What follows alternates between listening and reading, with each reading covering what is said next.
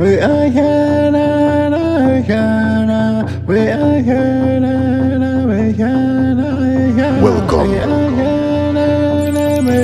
Anishnabe's Skoden.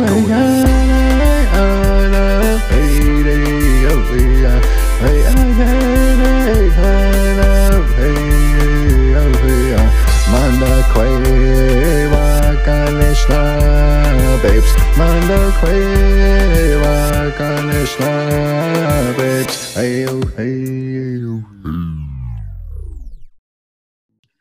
Ani, welcome to Anishna-Babes. Welcome. Anishna-Babes is a comedic platform for sharing Indigenous women's worldview on all aspects of their lives. Our goal is to teach Indigenous women how to be nice to each other. Be nice. So, our goal is to empower each other, right? And to share with each other and teach each other, and so that we can all heal together. Absolutely. And talking with healing, I don't know if we are ever fully healed. We help each other even when we are going through our own tough times. Absolutely. And what we just want to do is just have, regular community conversations. Some of our topics in upcoming episodes will include empowerment, decolonizing sex, Indigenous women entrepreneurs, self-love, grief and healing, sleep and dreaming, decolonizing sexuality through art, beadwork, cultural identity, and this is just to name a few. Awesome. Sounds like a really great lineup. So you want to give us a short intro of who you are? Yeah, for sure. Ani, Stephanie Ponglish, Dishnakas, Wikwem Kung, Minon, Skamak, Don Jaba, Zed Dodem, and Toronto, Megwandida. My name is Stephanie Ponglish. I currently reside in Toronto, and I am from Wikwem Kung and Skamak. Awesome. Bojo, Benesti Quen Dishnakas, Wasi and Dodem, Odawa Nishnabe Kwe and Dao, Nijon de Medeo, Wikwem Kung, Don Jaba. So my name is Liz, and I'm also known as Chance. I'm an Ojibwe Odawa Potawatomi woman from Wikwem Kung unceded territory. And we want to welcome you to laugh with us, learn with us, heal with us. With us. Heal. And we want to laugh along the way. Yeah, and we're so happy that you're here to join us. So check out today's podcast.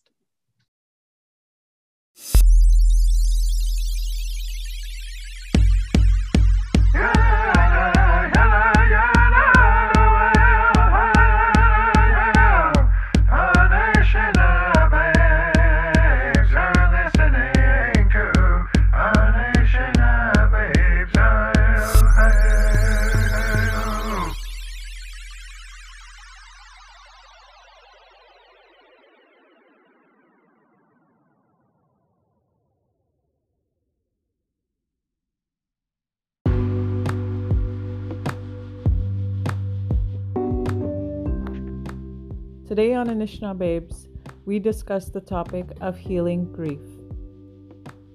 We wanted to provide a short trigger warning as some of the content in this episode could be disturbing to some of our listeners. Some of the topics we discuss include addictions, self-harm, and suicide. If this has happened in your family very recently, or to one of your friends very recently, we wanted to ensure that you were forewarned before listening to today's podcast, as this could bring on a strong emotional response or what is known as a trigger. We want to ensure that all of our listeners at Anishna-Babes are well taken care of, and we hope to continue to support your wellness and your journey to wellness.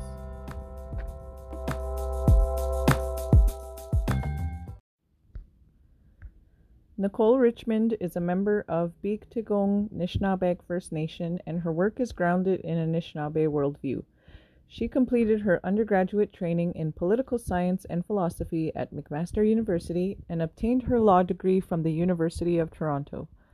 On graduation, Nicole was awarded significant university-wide leadership awards, the President's Award for Excellence from McMaster and the Gordon Cressy Award from University of Toronto.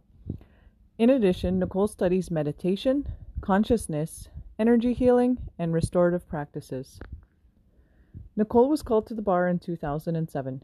In her legal career, she has worked at a litigation boutique in downtown Toronto, at an Aboriginal and treaty rights boutique law firm, and at full-service law firms in Thunder Bay.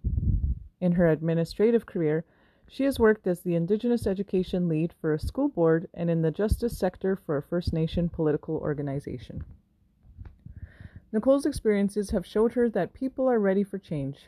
People want to do things in a totally new and different way. They want to infuse principles of love, respect, and compassion into their work and their relationships. This is where Nicole steps in. Nicole provides professional and technical support that is grounded in holistic practices, Anishinaabe values, and emotional intelligence. Nicole's objective is to build understanding of the big picture and help others develop attitudes, skills, and tools that evolve current practices.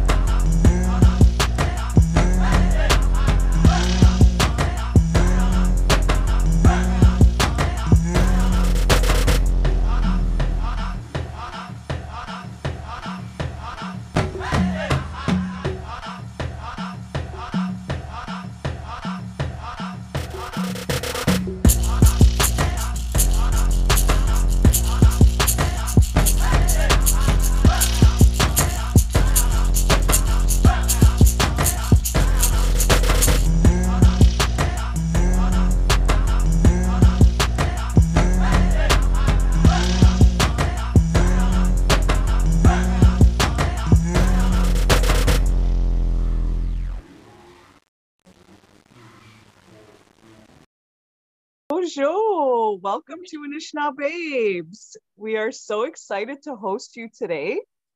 So to start, can you introduce yourself in our language? All right, bonjour. Gnu kwed Nijishnikas, Gnu Dodem, Bigik Dagong Nishnabik Nudunjaba, and I live in Marathon, Ontario, on the north shore of Lake Superior, Gitchigumi, and I'm Anishinaabe from Bikdagong Anishinaabe. My English name is Nicole Richmond. Beautiful, welcome. So can you share a bit of your story with the Anishinaabes listeners? Sure. So I'll just give you a little bit of background about myself. I work as a lawyer. I call myself a wellness specialist and a lawyer. So I've developed my own Anishinaabe sort of law practice that really helps people build their own systems of governance or ways of thinking, being, doing, seeing. And we build laws and guidelines for healthy work environments or for, education programs that are guided or developed based on our own Anishinaabe principles. So I have a really cool career. I work from home.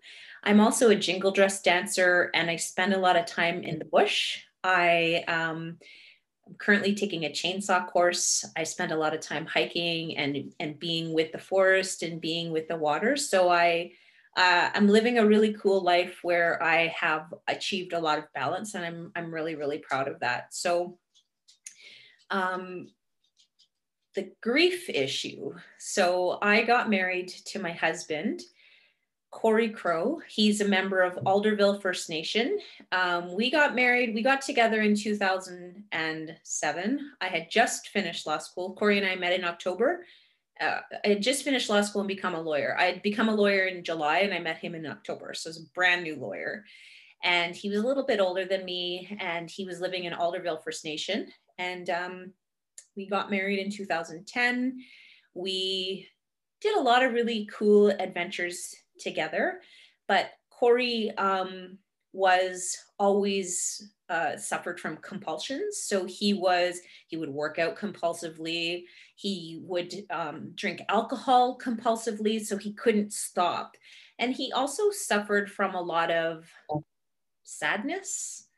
There was always a feeling that Corey was angry or had some feeling hanging over his head that he was never quite talking about, or he was never quite sharing with me. And in 2013, we actually broke up for a period of time. We were not getting along well as a couple. There were just a series of factors, and we broke up. And during that time, Corey, I was living in Thunder Bay. I was practicing law at a law firm there. And Corey was in Southern Ontario. He went back to his First Nation, to Alderville. And during that, we were apart for maybe 4 months. And during that time, Corey actually quit drinking, and he started to really work on himself, and we got back together. And one of the things I had committed myself to when we got back together was to really stand by my partner no matter what, because he had put all of this effort and work into his resolving his difficulties.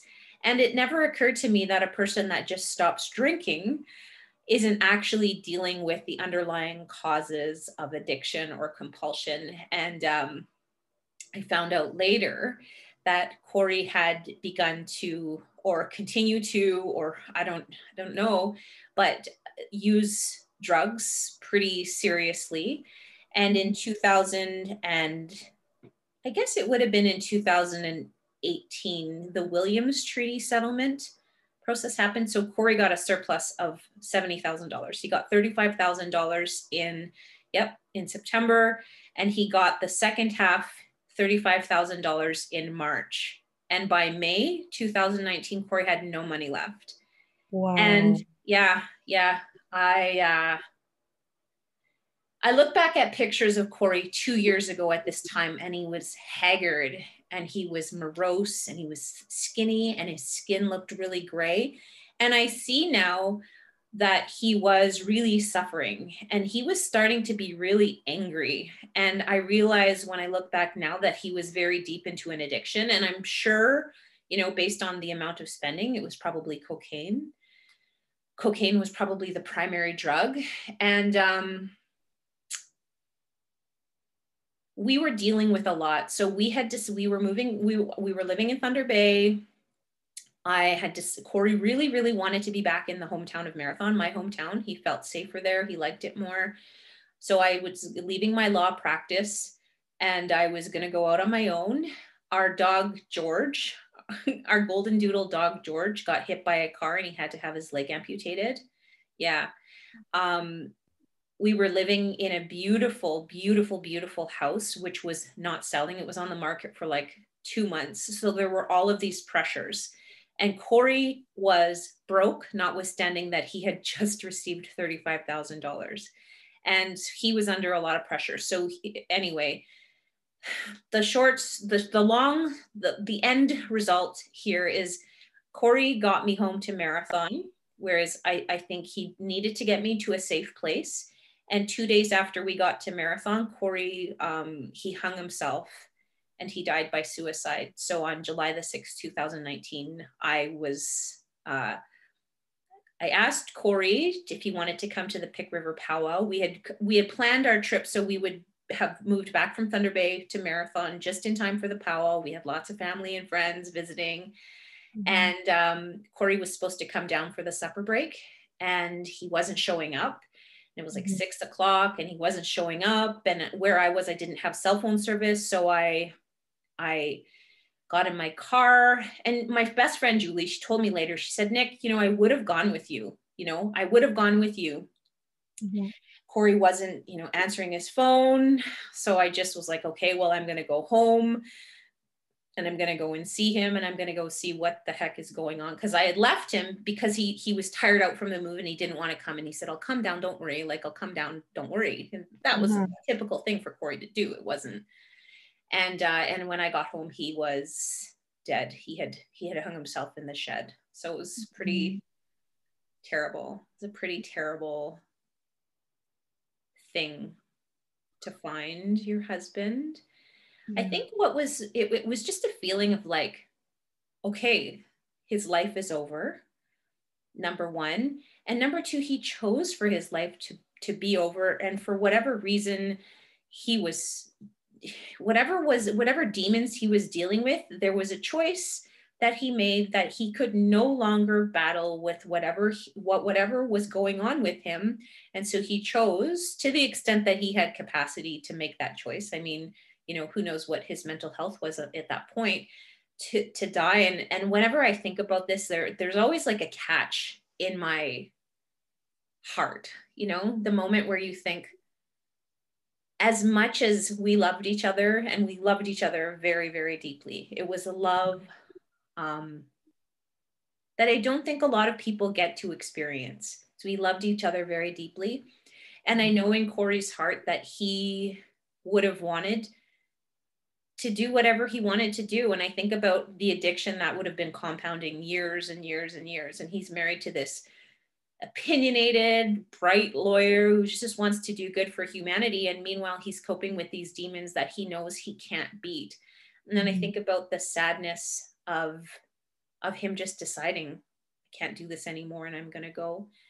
And I think also we have a lot of conceptions or ideas about suicide, and that's a failure, or that, you know, that's an unnatural death. And yes, I agree that it's an unnatural death, right? But I think to get to the point where you are so beat down with life, or by the lack of choices, or your inability to move through whatever it is that's sitting on your chest, that you can't breathe, you can't find your way out, you're confused, to make the choice. I think in Corey's defense, or in Corey's mind, he would have thought that I'm doing Nick a favor. And because I love her, I don't want to do this to her anymore. And I think after he died, I was in shock, of course. And I remember like just being like, he's on drugs. Like this, of course he was on drugs. Like that's the only reasonable explanation. And it was crazy, because then I started finding paraphernalia in his truck and in his pockets, and finding like pens that were, you know, sawed off, that were presumably used for snorting, and just, it was terrible. And then to find out that he had absolutely no money. In fact, he was indebted severely to his aunts and to his grandmother, and he was overdrawn, and he had this like bouncing check scheme that he was running with one of his friends. I thought, oh my God, what a nightmare. It was a nightmare. It was an absolute nightmare. It was like jumping into an alternative reality, like ripping off your perception of what you think is true and real. Like, I knew my husband was unhappy, and I knew he was having difficulties, but I thought, we'll get him home to Marathon. That's where he wants to be. I'll give up my law practice in Thunder Bay. I'll go home and I'll do this for him because this is what he wants. But I really think his plan was to get me home to Marathon, because I think he had this plan in his head for a long time, and he wanted to get me home to Marathon, where I would be with my family, and he knew that I would be safe to go through the difficulty of the grief process. Yeah. Yeah.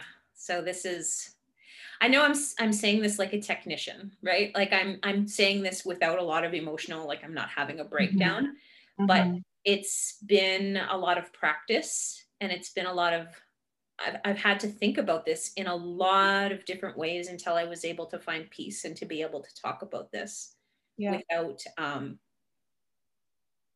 without completely losing it or without feeling completely overwhelmed by emotions.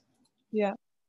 And I think that's really important, is to talk about it, right? Because suicide is often viewed as very taboo in our Native communities, but yet we have the highest rates of suicide in our demographic. Yeah, so it was interesting because I had scheduled some gigs. And so I was going to Webequie, and my client kept texting me, and I wasn't going to tell him, you know, my husband just died, I can't do it. It was 1 month after. So I flew up, and it was my first time going out into public since, you know, outside of Marathon. And I got a hotel, and I went to the mall, and I dealt with all of these things. It was really overwhelming because when you're grieving, you lose your protective layer. You just don't have what it takes anymore. You go in and you feel everything and you see everything, you hear everything. It's very tiring. And I think when people are grieving, you need to let them rest, like rest, because you need to recharge. Like I remember one of my friends said, grief, when you're grieving, it's like a surgery. You need a good 9 months just to heal your body. And we don't think about it. We think about it as an emotional pain, but it was a very physical process for me. Mm-hmm. And when I went to Webequie, they were dealing with a suicide in one of the local communities, and they were mourning at this conference that I was going to. And I wanted to say, because I was the guest speaker, and I wanted to say, me too, and here's my story.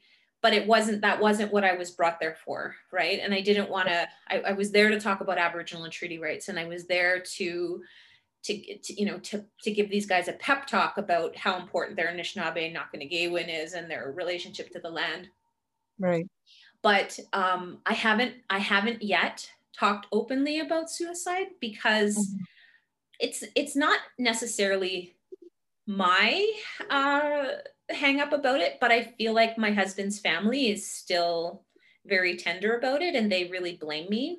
Or did blame me or continue. I don't know. I don't maintain relationships with them because they were pretty toxic about it, about blaming me and saying, why did you leave him? And didn't you know? And why didn't you do more? And I'm like, I loved the guy as much as I could love him. And if he wasn't talking to me, all of my friends are counselors and social workers. And if he wasn't talking to them, he just wasn't going to talk. And I do think we do need to have more open conversations about suicide. Mm-hmm. And I'm not the person that's going to say suicide is okay, because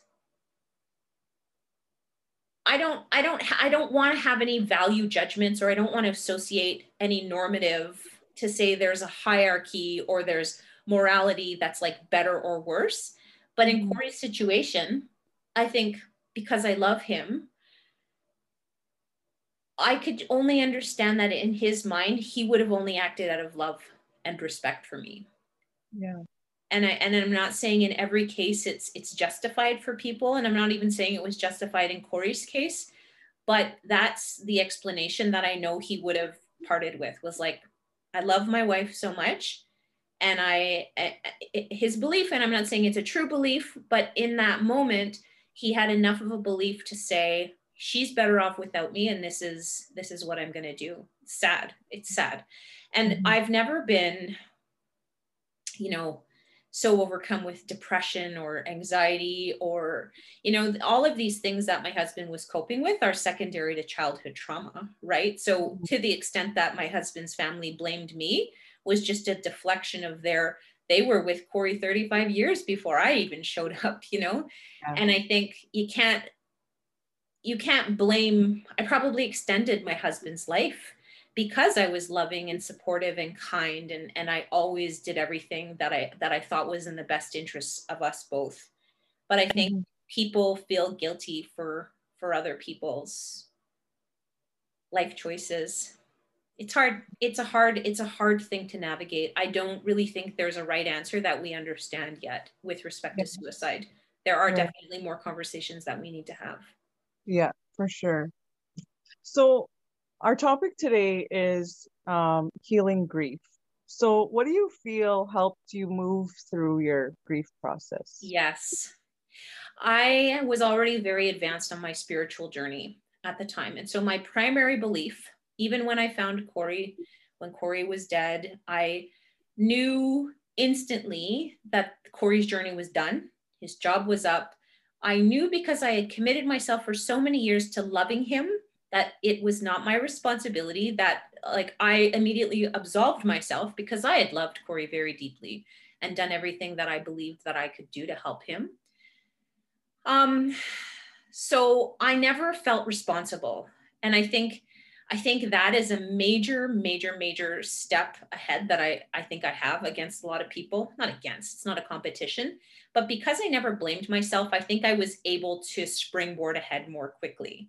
So a lot of the things that I did, I was very vocal with my, friends, my Facebook friends. I think because I had dealt with death so awkwardly around other people, I never really knew what to say, how to say it, what people wanted. So I was very clear, like, number one, please don't hug me. Number two, if you see me in public, don't talk about death. Don't start crying. Don't make a big deal. It takes so much energy for me to be at the grocery store. Please don't make a big deal out of the fact that I'm there. And exactly, right? And number three, like I just wanted to people to know that I was okay. And springy, happy Nikki, I didn't know where she was. I lost her for probably a good 6 months. I was exhausted. I was so tired, but I wanted to let people know that I was okay. And I knew that I was okay. I knew that I was okay. And I think what I needed to do to get myself through, the biggest gift you can give yourself is to go through what you're going through without judging, which is to say, if I need to lay in bed and just take a nap for 3 hours in the afternoon, because I am so tired and I haven't done anything to justify being tired, but I am like on a cellular level, I have shifted through so many changes. My body, like my mind has jumped into a new belief system, a new dimensional reality. And my body is trying to catch up. Right. And I feel like that was what the process of fatigue was. So going through that without judging. And also I was really scared. I remember like 2 months in thinking like, oh my God, when am I going to feel better? I think going through this without putting timelines on it was really, really, really important. And just saying, trust yourself. You're healing a major trauma right now. You're healing a major wound. Trust that it's going to get better. Don't worry if you feel shitty. That is normal. And I think like those were kind of like the key things. Yeah. I spent a lot of time in the woods. So I live on the North Shore of Lake Superior in the Boreal Forest. And I spent a lot of time in a trail by my house, and there's a little creek that runs through the trail. And all I would do is I would take my dogs. I have 3 little dogs, and I would take them and we would go into the trees, into the woods, and I would just clear a path for the water. I would move rocks and I would move brush and I would move logs, and just to feel Nebe running through the forest. And just if every day I just made it a little bit easier for her to run, for somehow that was very healing for me, just to put my hands in the water and then to have the mud all over my face. And I wore ribbon skirts compulsively for the first, not compulsively, but like it was just something I needed to do. And when I think about it now, I needed to ground myself to the earth. It was the feeling of the root connection to the earth. I needed that protection because my energy fields were crazy. My whole energy system was upside down. And so wearing skirts rooted me to the ground. And I really, really needed that. The other thing I wore a fedora. Corey and I had gone to Mexico a few months earlier. I bought a fedora there, and I wore the fedora probably for 3 months. And I remember going to see, I didn't get counseling. I never actually did go into counseling, but I went to see my nurse practitioner, who's my cousin's wife. And I was wearing my fedora, and she said, "Oh, that's a defense mechanism." And I was like, yes. And I remember thinking, it didn't offend me by saying that, but I was thinking a lot about, I think I do a lot of energy healing work. And so I was thinking about my chakras, and I was thinking my crown chakra is so open right now. I am so aware of everything. I can sense everything. I can feel everything. I'm too open. And it was almost like the mechanism of having a hat on was like a defense. You know, it's like when we're at the powwow and they say, take off your hats when the elders are praying. That's like exposing your head to the universe, opening up your crown chakra protection to the universe. But I needed it the other way. I'm like, I can't handle any more stimulus. I need to just lay low, need to be connected to the earth. And that's all that I did for months. It's so phenomenally beautiful. Like using all of these different parts of creation and, you know, our knowledge and our teachings to just help you. Oh my gosh. I love it. I love it so much. It was really nice. And, you know, I was looking for meaning immediately. And so the other thing that happened was Corey died on July the 6th, and my dad was diagnosed with terminal lung cancer 1 week later. And it's interesting for me because my dad and my husband, like, they would fight with each other about who could take better care of Nicole. Oh, the fence needs to be repaired. Like, my dad would show up at 7 a.m. and Corey would be like, I'm just about to do the fence, you know, like, it's like I had lots of masculine protection. And so Corey dies, my dad dies 5 months later. And so it was like, I was like spinning out of control. And I think what was interesting for me was just to go through it, right? Just to be like, I'm not judging this. But it was a real big gift for me to watch my dad die a so-called natural death. I mean, to the extent that mesothelioma lung cancer is natural, it's not. But I had to really check my judgments about Corey was sick, and sick people who don't deal with their injuries or their illnesses die. This is what happens. And my dad was sick, but there's somehow this hierarchy or this judgment or this stigma that somehow it's easier to heal a body, or that if you don't manage to heal a body and a body dies, then that's something that as a society we accept.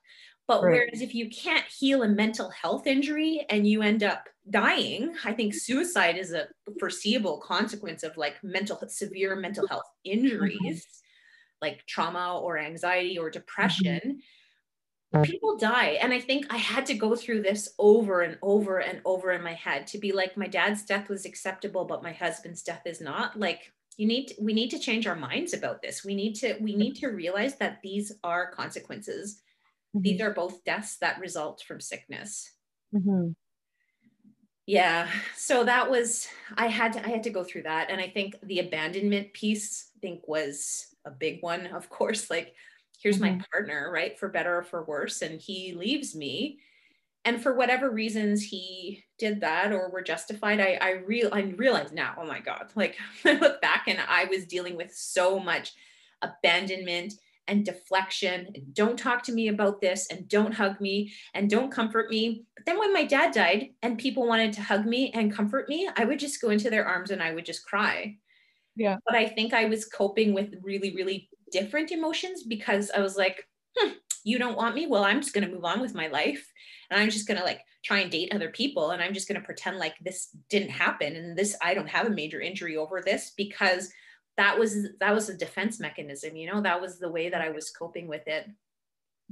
And then here's the beautiful thing, to be able to realize all of these things that you're doing and the ways that you're reacting in response to what happens. And so I was really grateful to have a mindfulness practice or a meditation practice or spiritual practice where I was self-aware enough to watch myself go through it. So right. So that's the other thing I'm wondering, like, what rituals or practices or even like ceremony that you use to help move you through? You know, it's interesting. I am a meditator, and I've been meditating, I don't know, like at least on average, I would say an hour a day since 2015-ish. But after Corey died, like, I couldn't meditate. I was too open and too overstimulated. It was like my neurons or whatever you deal with in a meditation, it just wouldn't work. I mean, of course, we went through ceremony. We went through Corey's 4-day, we call it a chibai, so an ancestor fire. we did that for Corey. That was really important to help him move. And on the last night, I'm pretty open, right? Like anyone who meditates or goes to ceremony, like you're going to develop those skills. And on the last night, it was just, I said to my cousin, I'll watch the fire. It's okay. I can do this. And Corey's like spirit shows up and he's like hanging out with me at the fire. And all I could think of was like, this goddamn guy even looks handsome as a spirit. Like, get out of here. Like, go somewhere else. Oh. Show up at your Chi by fire looking like Joe Cool, James Dean. Get out of here. But yeah, it was funny. It was a really funny experience. And I think when the fire closed, we knew that he was gone. And I think that was really relieving because we have so many beliefs about suicide and that a spirit gets lost, or they're going to have to repeat their story or repeat their journey, or they're going to wander around in like the in-betweens forever. But Corey didn't. We knew that Corey was gone. And I work with a lot of people who are very, very, very, they know things and they see things, and they all knew, no, he's gone. He's not stuck. He's gone. So our ancestor fire was really important. Meditation definitely showed up again. Although I wasn't really able to meditate, I teach guided meditation. So my students welcomed me back. We started meditating 2 months in, and I started working with them, and it was really raw. I would cry all the time. And they knew I had gone through a major thing, and they were like, this is our girl, and it's okay that she's crying. We love her, and we want to be there with her. Yeah. I went back to dancing right away. I went back to jingle dress dancing. We do have teachings also that you should put your regalia down for, a period of time. But dancing is my strength, and being on the Powwow Trail is my strength. And it was really beautiful, actually, because I'm a public person and everyone knows Nicole. And people were so kind to me, just to bring me back in, and just to let me be there without judging me and without making me talk about it, and just being like, there's our girl dancing, and we're going to give her third place, or we're going to acknowledge her, or we're going to ask her to, no one put any pressure. Like, I wasn't asked to be head dancer or anything like that, but people welcomed me. And all the Noka misses, they would pull me aside, and just, it was like there was like this network of people that just knew when to show up and what to say at the right time. It was almost like this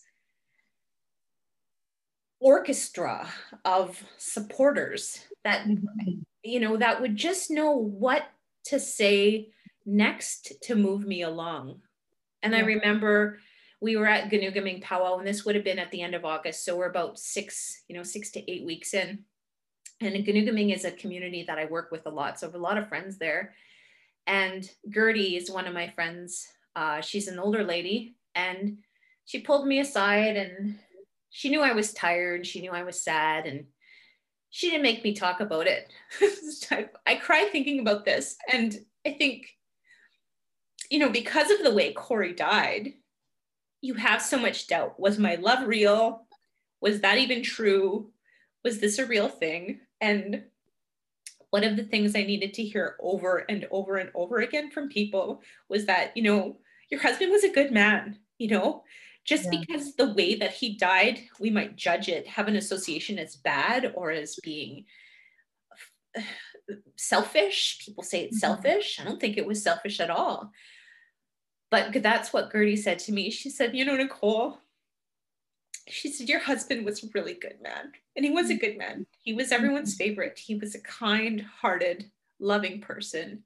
Yeah. And in my imagination, I picture what it would be like for Corey and I if we could be together.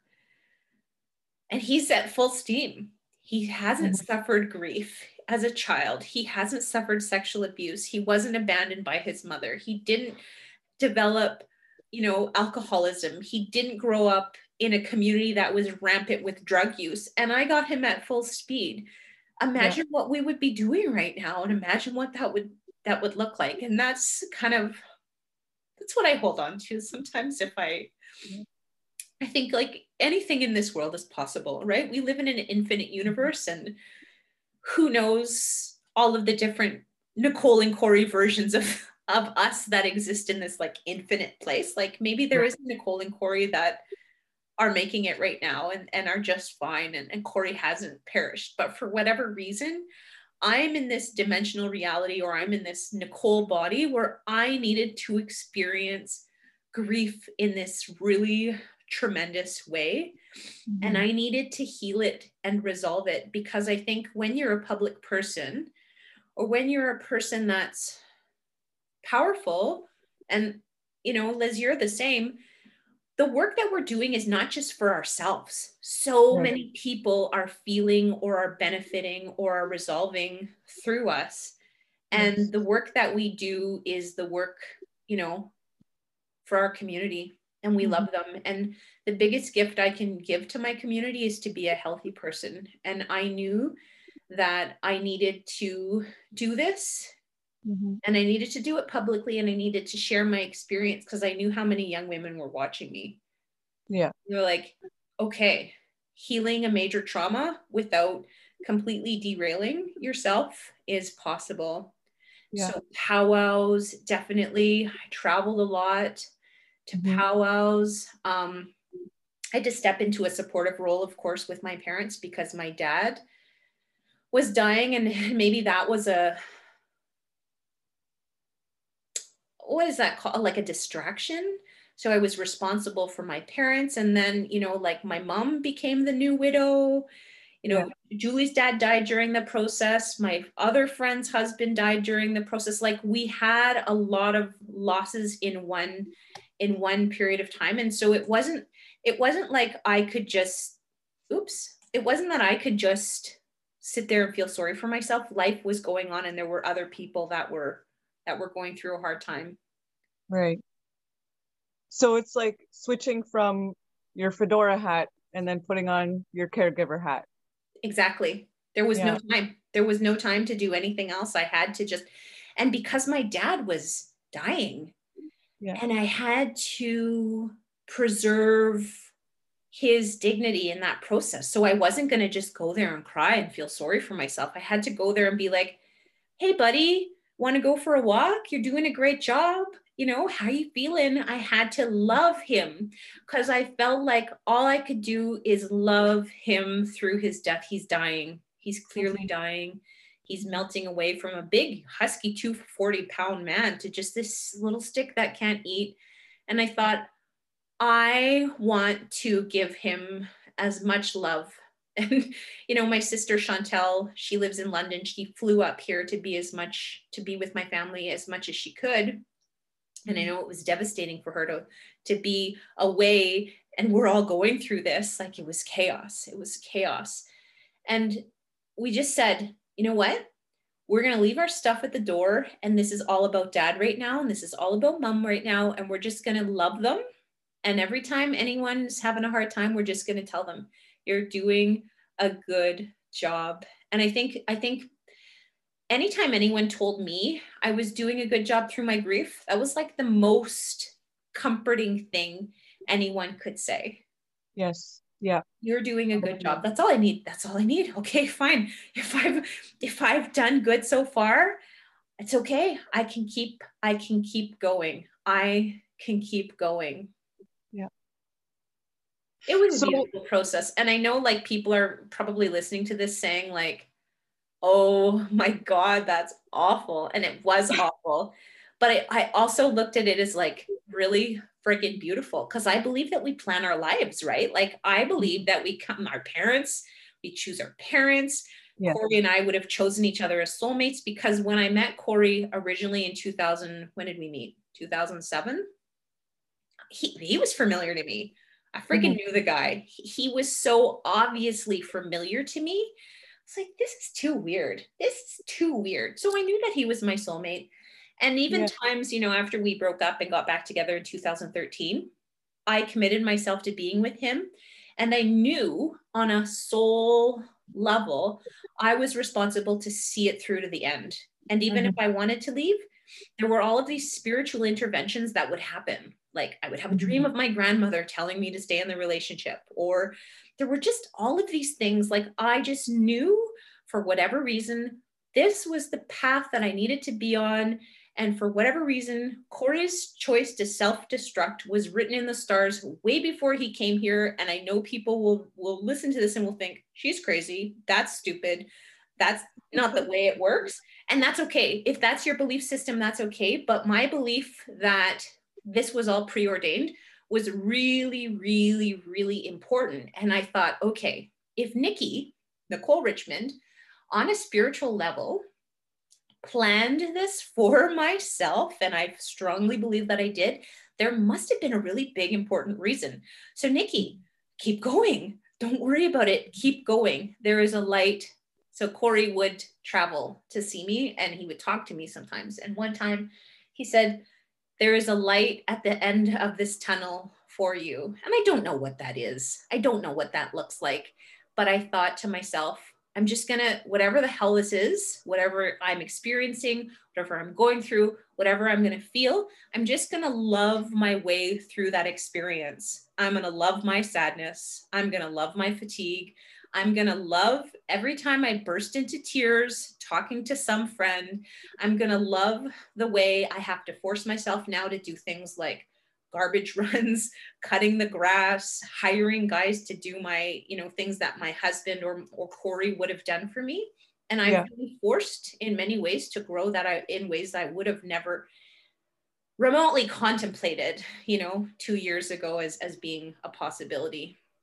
Like the chainsaw course. Oh God, the chainsaw course. Cut down trees, baby.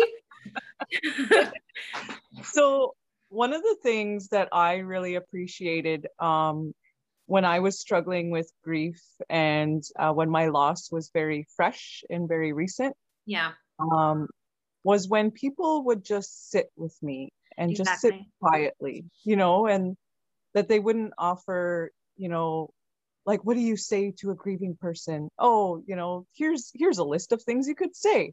I didn't want to hear any of those. No. Like, I just wanted the support, and I wanted to feel kindness, and I wanted to feel their care, and I wanted to feel their love for me. Yeah. Quietly, like that, almost as if I wanted just our spirits to talk, but not for us to actually talk to each other, I know. So, I think one thing I cried a lot. Okay. Oh, yeah. Like I openly cried. I was like, here comes another one. I'm just going to let it go. And I think one thing that would hurt my feelings if I cried in front of my sister, for example, or my cousin, Donald, and they would say this with love, but they would say, is it time for you to get a counselor? And I would be like, are my feelings that scary? Oh, Nicole's crying and I don't have it in me to sit with you while you cry. Like that kind of hurt my feelings, And I think people never meant that in a judgmental way. I'm like, yeah, I did eventually, like, I had help throughout, but did I formally feel like going to a counselor that I had to explain my whole life to? No, that was a very scary thing for me. Mm-hmm. And did I need help? I got the help I needed, The very best support, of course, my sister and my cousin Donald were both excellent supports for me. And they were just saying that because they loved me. But the best support I definitely had was my best friend, Julie. And she would do things for me, like she would just plan a road trip to a powwow. The guys, the drum, would go in one vehicle and she and I would drive together. And I remember I wasn't complaining, but I was feeling so sad because I was like, why did Corey feel like he never quite fit in? And her sister had recently gotten married to this guy, Ruben, and Ruben was going out of his way to fit in. And, I was like, what was wrong with Corey? Like, for me, it was going through all of these things in my head and I needed to just say them out loud, maybe once or twice or like 3 times just to like process, right? And Julie she would never say anything judgmental towards Corey. And so when I would say, what was Ruben doing? Like, and she would just say, well, Ruben, he was pretty special. And she would never judge Corey. And she would never tell me what I should feel or what I should do. She would just let me walk to my own conclusion. Aww. And I remember when I finally got there on things, she would be like, Nick, I've been waiting for you to say this. And I remember, when I was finally able to get to the point where I was like, Julie, Corey really did love me. She was like, Nick, when you walked into the room, she said, that guy had friggin' hearts in his eyes. She said the love that he had for you and that you had for each other was very special. She said, not a lot of people get to experience that. But she couldn't have told me that right away. I needed to realize it for myself. And she was a master at letting me, she put the nibbles out for me, but she let me come to my own conclusions. And that was the most beautiful gift I think anyone could have done for me. So and I think it's just a beautiful example of like how we can move forward in providing support to our friends, right? Yeah. So people are always like, how do I, this is my best friend and she's going through this and what do I do? And I think if we could all just be like her, I know. And I think like people would always say, call me if you need anything. And I'm like, I'm never going to call you and tell you I need something. People, my other friend, Dania, she was exceptional. She would show up and she would say, here is a cup full of soup that my husband and I made for you. And I would love to go for a walk with you. And when you're ready, you give me a call and we'll bring our dogs out together into the bush. And like people that would give me options were so helpful. So I didn't know what I needed. I didn't know what I needed. And I would never know how to ask for help. So people that would voluntarily help me. I think another thing that happened was we had just moved back to this house in Marathon and the house was destroyed by our tenant. And so to add to all of these other things that were going on, my law practice and my amputated dog and my husband dying, I needed to renovate my house. And this guy showed up out of nowhere and he said, hey, Nick, I'm a carpenter. I'll build you a custom kitchen. And all you need to do is trade me for your ATV. And he he didn't have to do that. There was no reason. He didn't have to do that. But it was just like a series of helpful people that just showed up and helped me. And I don't even have an explanation for how or why that happened, but it just overwhelmed me because I knew people were doing it on purpose. And I'm like, oh my God, people love me and I don't know how to respond. I really don't even know how to live my life anymore. It was hard. It was beautiful, but it was hard. Yeah. You are so vulnerable when you are healing. Oh yeah, absolutely. Yeah. So how do we move from the beautiful but hard phase of grief into wellness? Yeah. Like how, because like we said, there's no timeline. It's not like 6 months later and it's like, okay, I am over this now and I am ready to live again, and it's not even 9 months later. It's not even a year later. Like everyone has a different timeline, I feel, on totally. And so when you feel you're ready and when you know that you're ready, and how do you move from that place to wellness? It doesn't even feel like a switch or a movement. It just feels like, I remember my trip to Webequie 1 month in was really important. I was like, I'm going to be brave enough to do this. And I'm not going to tell anybody that I go up there and meet and see about Corey, but I'm going to go and I'm going to put my brave hat on, my fedora. I wore my fedora right into my presentation. All those women from Webequie, like they were just staring at me, right? They're like, who is this friggin' jokester, right? Like get her off the res, put her on the plane and get her out of the res. But one of the most beautiful moments happened was I got into the zone and I was presenting about Aboriginal treaty rights and the history of constitutional law in Canada as it applied to Indigenous people. Mm-hmm.